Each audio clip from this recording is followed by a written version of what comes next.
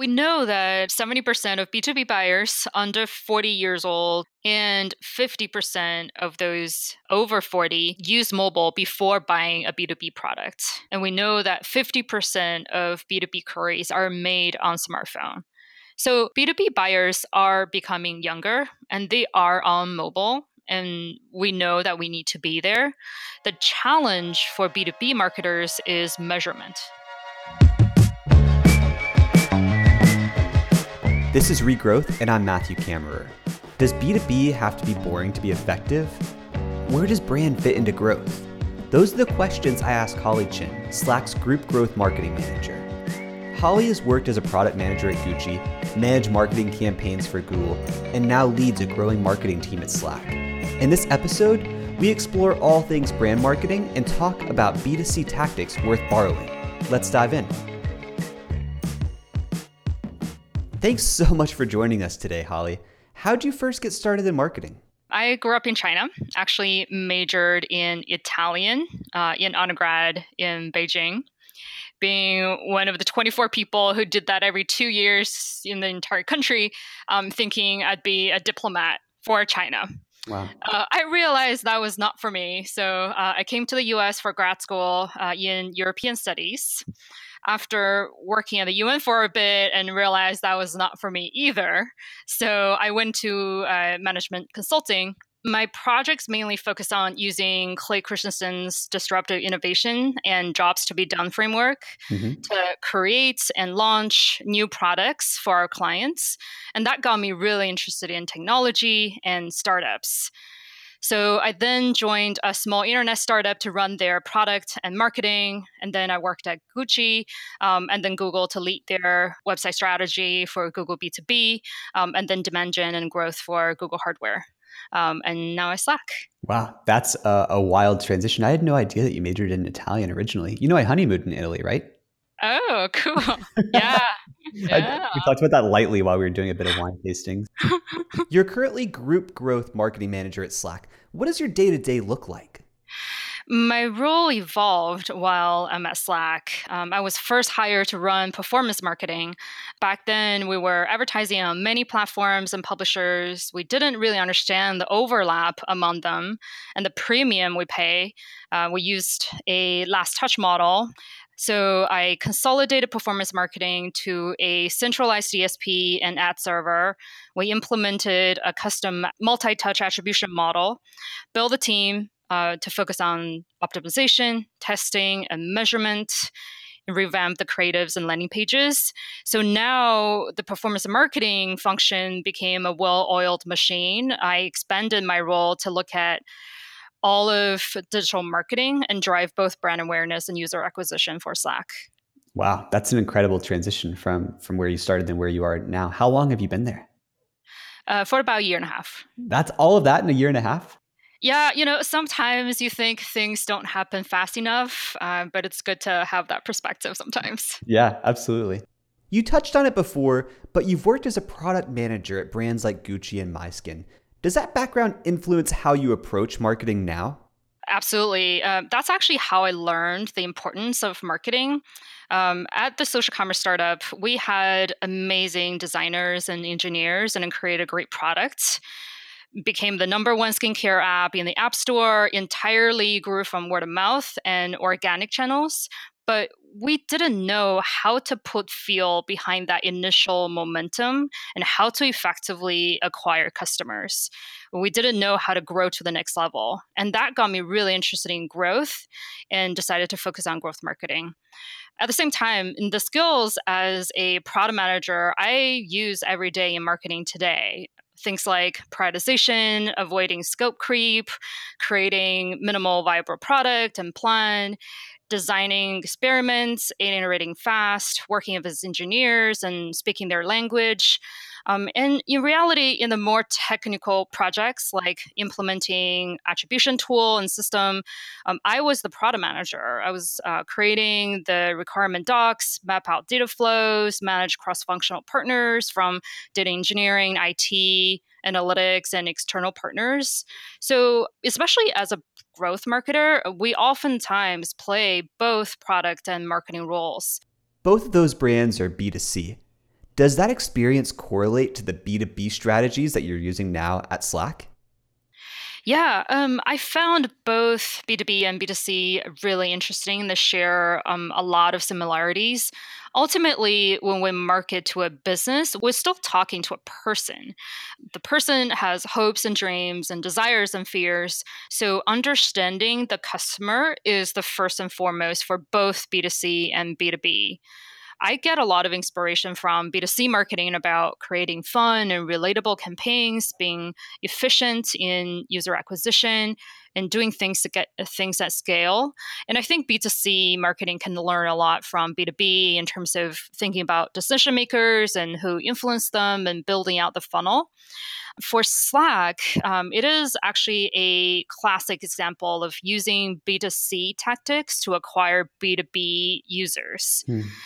From acquisition channel perspective, most Slack users at first acquired from our self-service option. We drive people to slack.com and learn about Slack.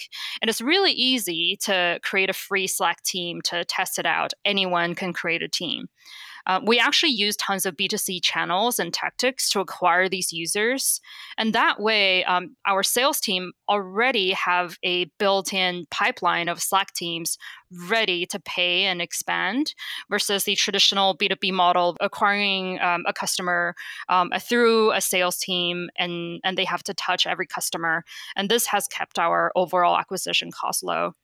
That's really interesting about Slack using B2C tactics to acquire B2B customers. How does that style of marketing play into your campaigns?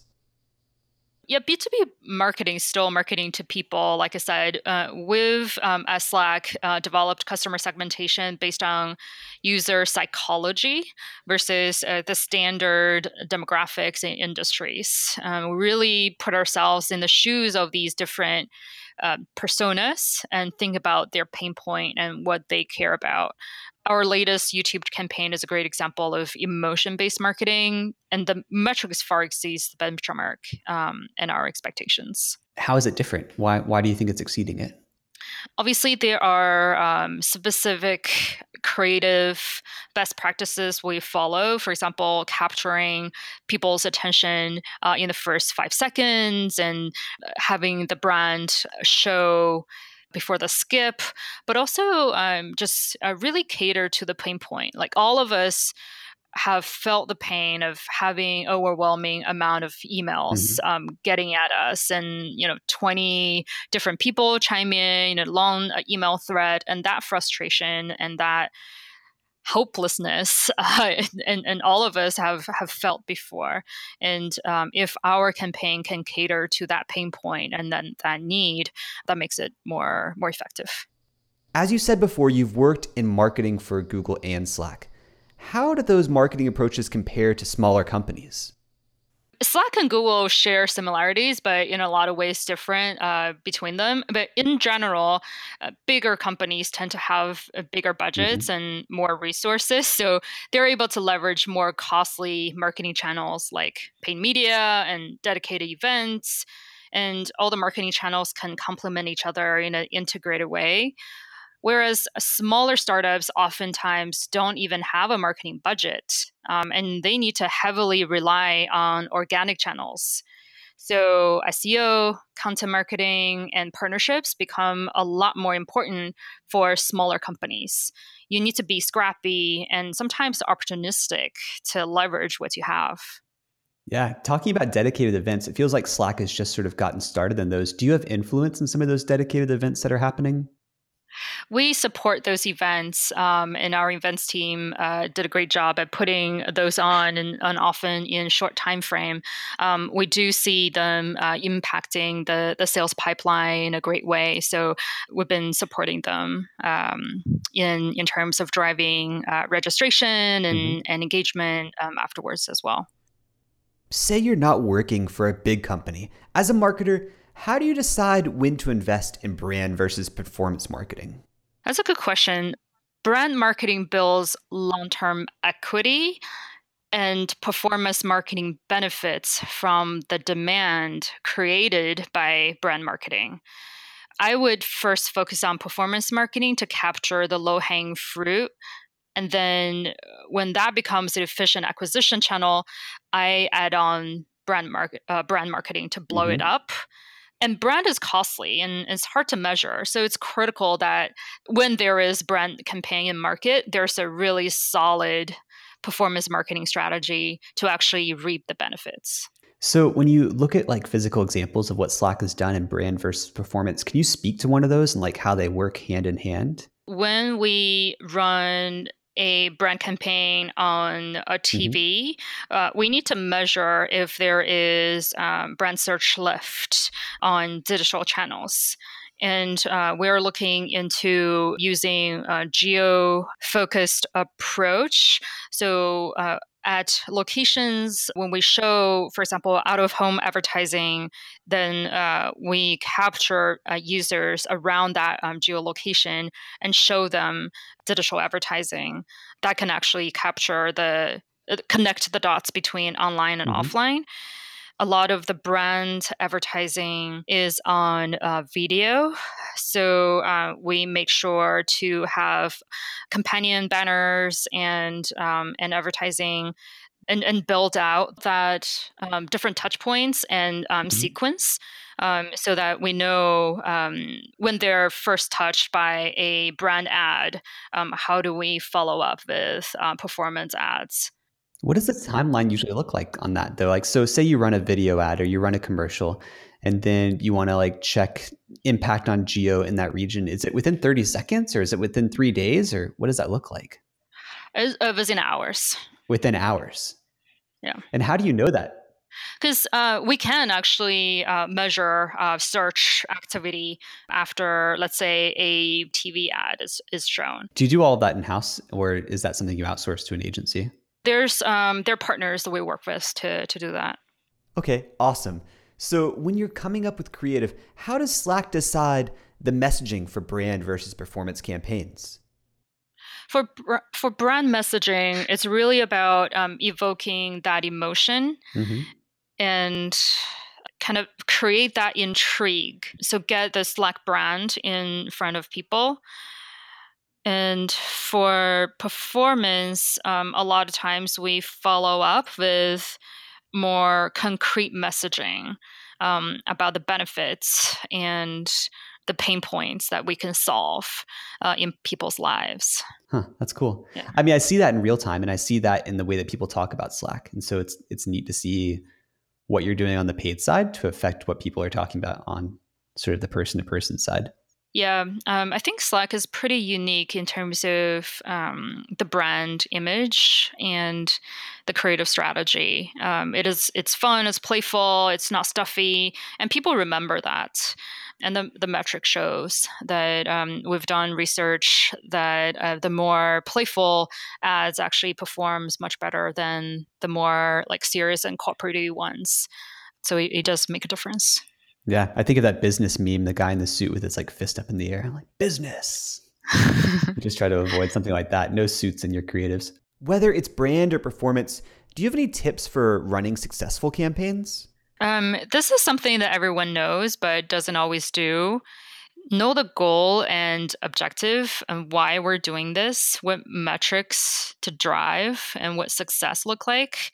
Um, is the impact big enough to justify the effort? Is the volume big enough to have significant insight? So ask the hard questions before deciding whether to run this campaign. And this will save you a lot of valuable time and allow you to be more focused. And I know working with Slack, historically, there are several metrics that we look to achieve when we're running a performance campaign. What are those? And do you have any North Star metrics that you're fond of measuring a successful campaign with?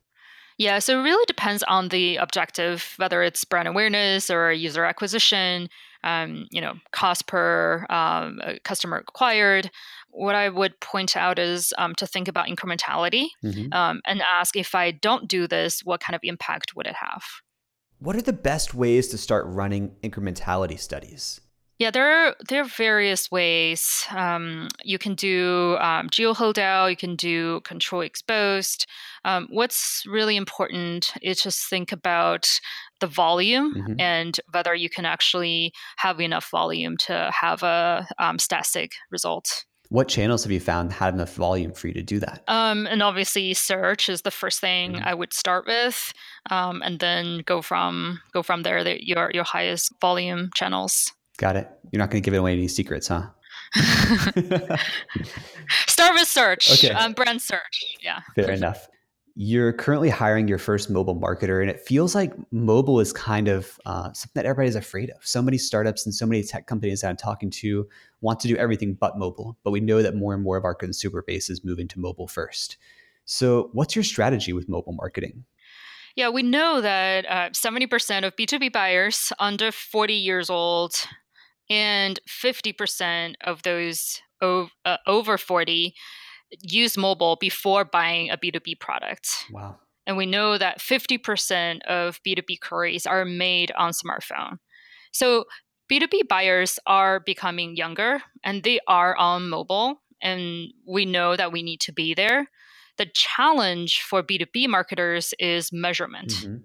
It is difficult to tie desktop and mobile together. It is hard to give proper credit to the research and activity happen on mobile, especially if you're using a last touch attribution model. So, if you look at desktop and mobile in isolation, the math may not work. We know the value of a user is much higher when they use Slack on multiple devices. So, one of our key priorities this year is to map out that cross-device user journey and think about mobile more holistically.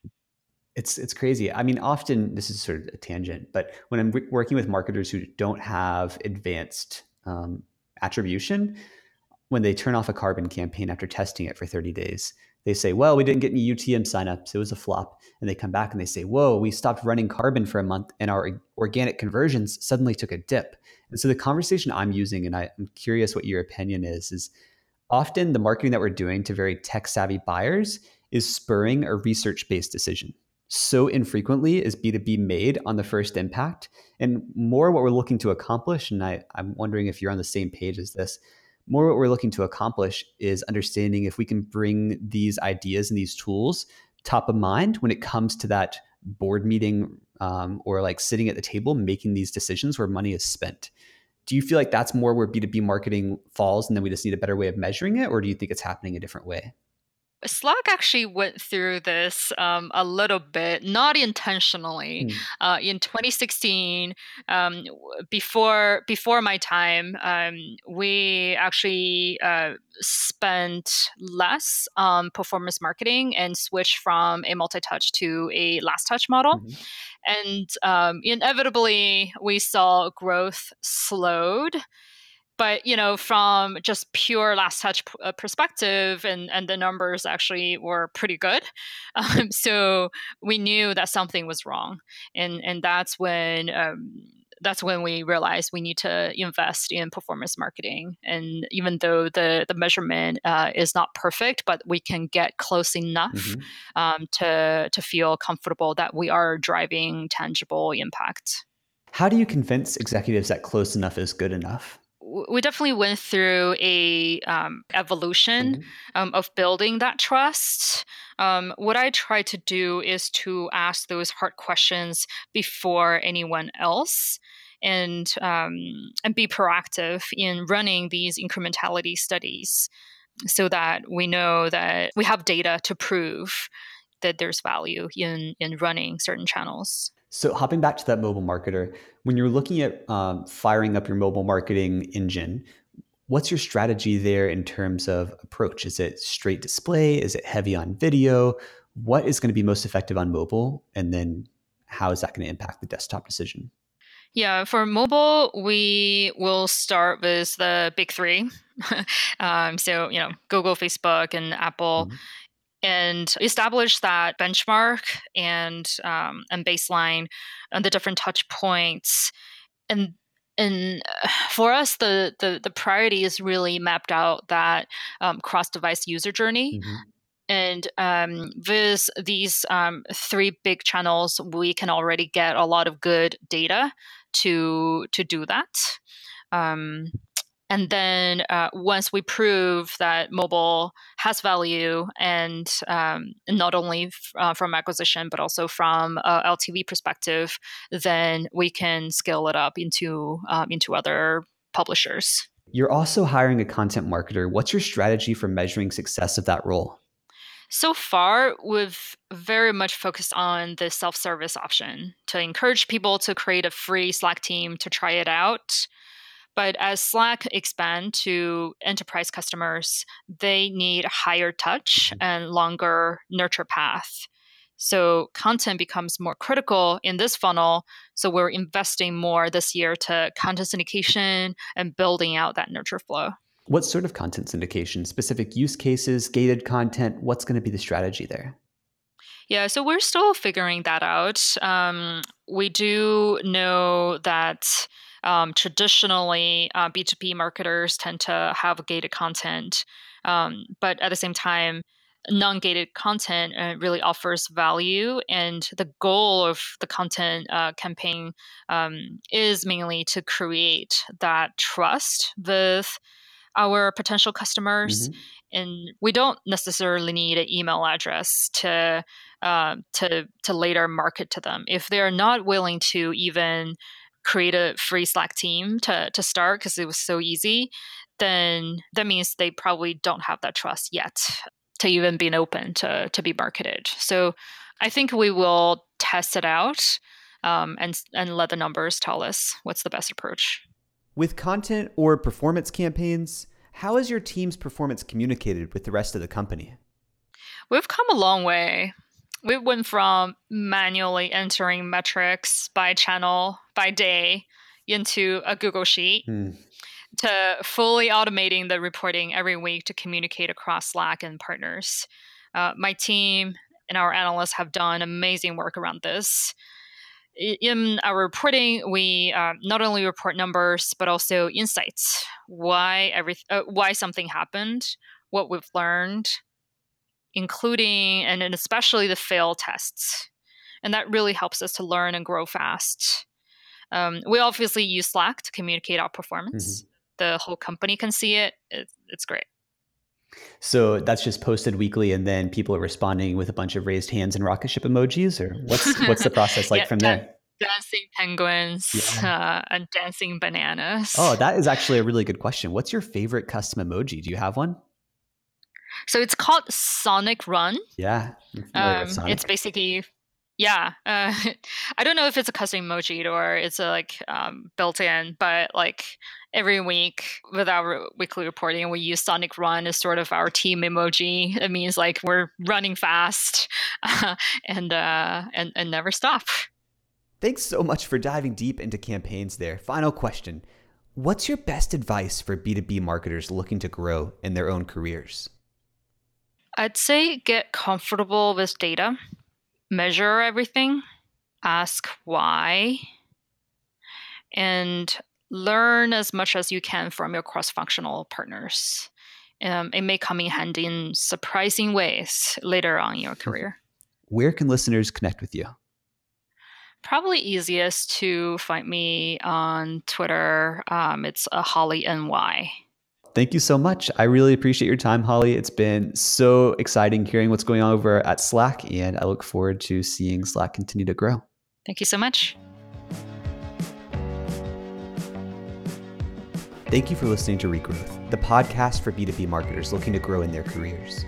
Listen to other episodes featuring marketers from FullStory, HelloSign, Moo, and other fast-growing companies. Check out our website for more information on each episode and season, and find us on Twitter at BuySellAds.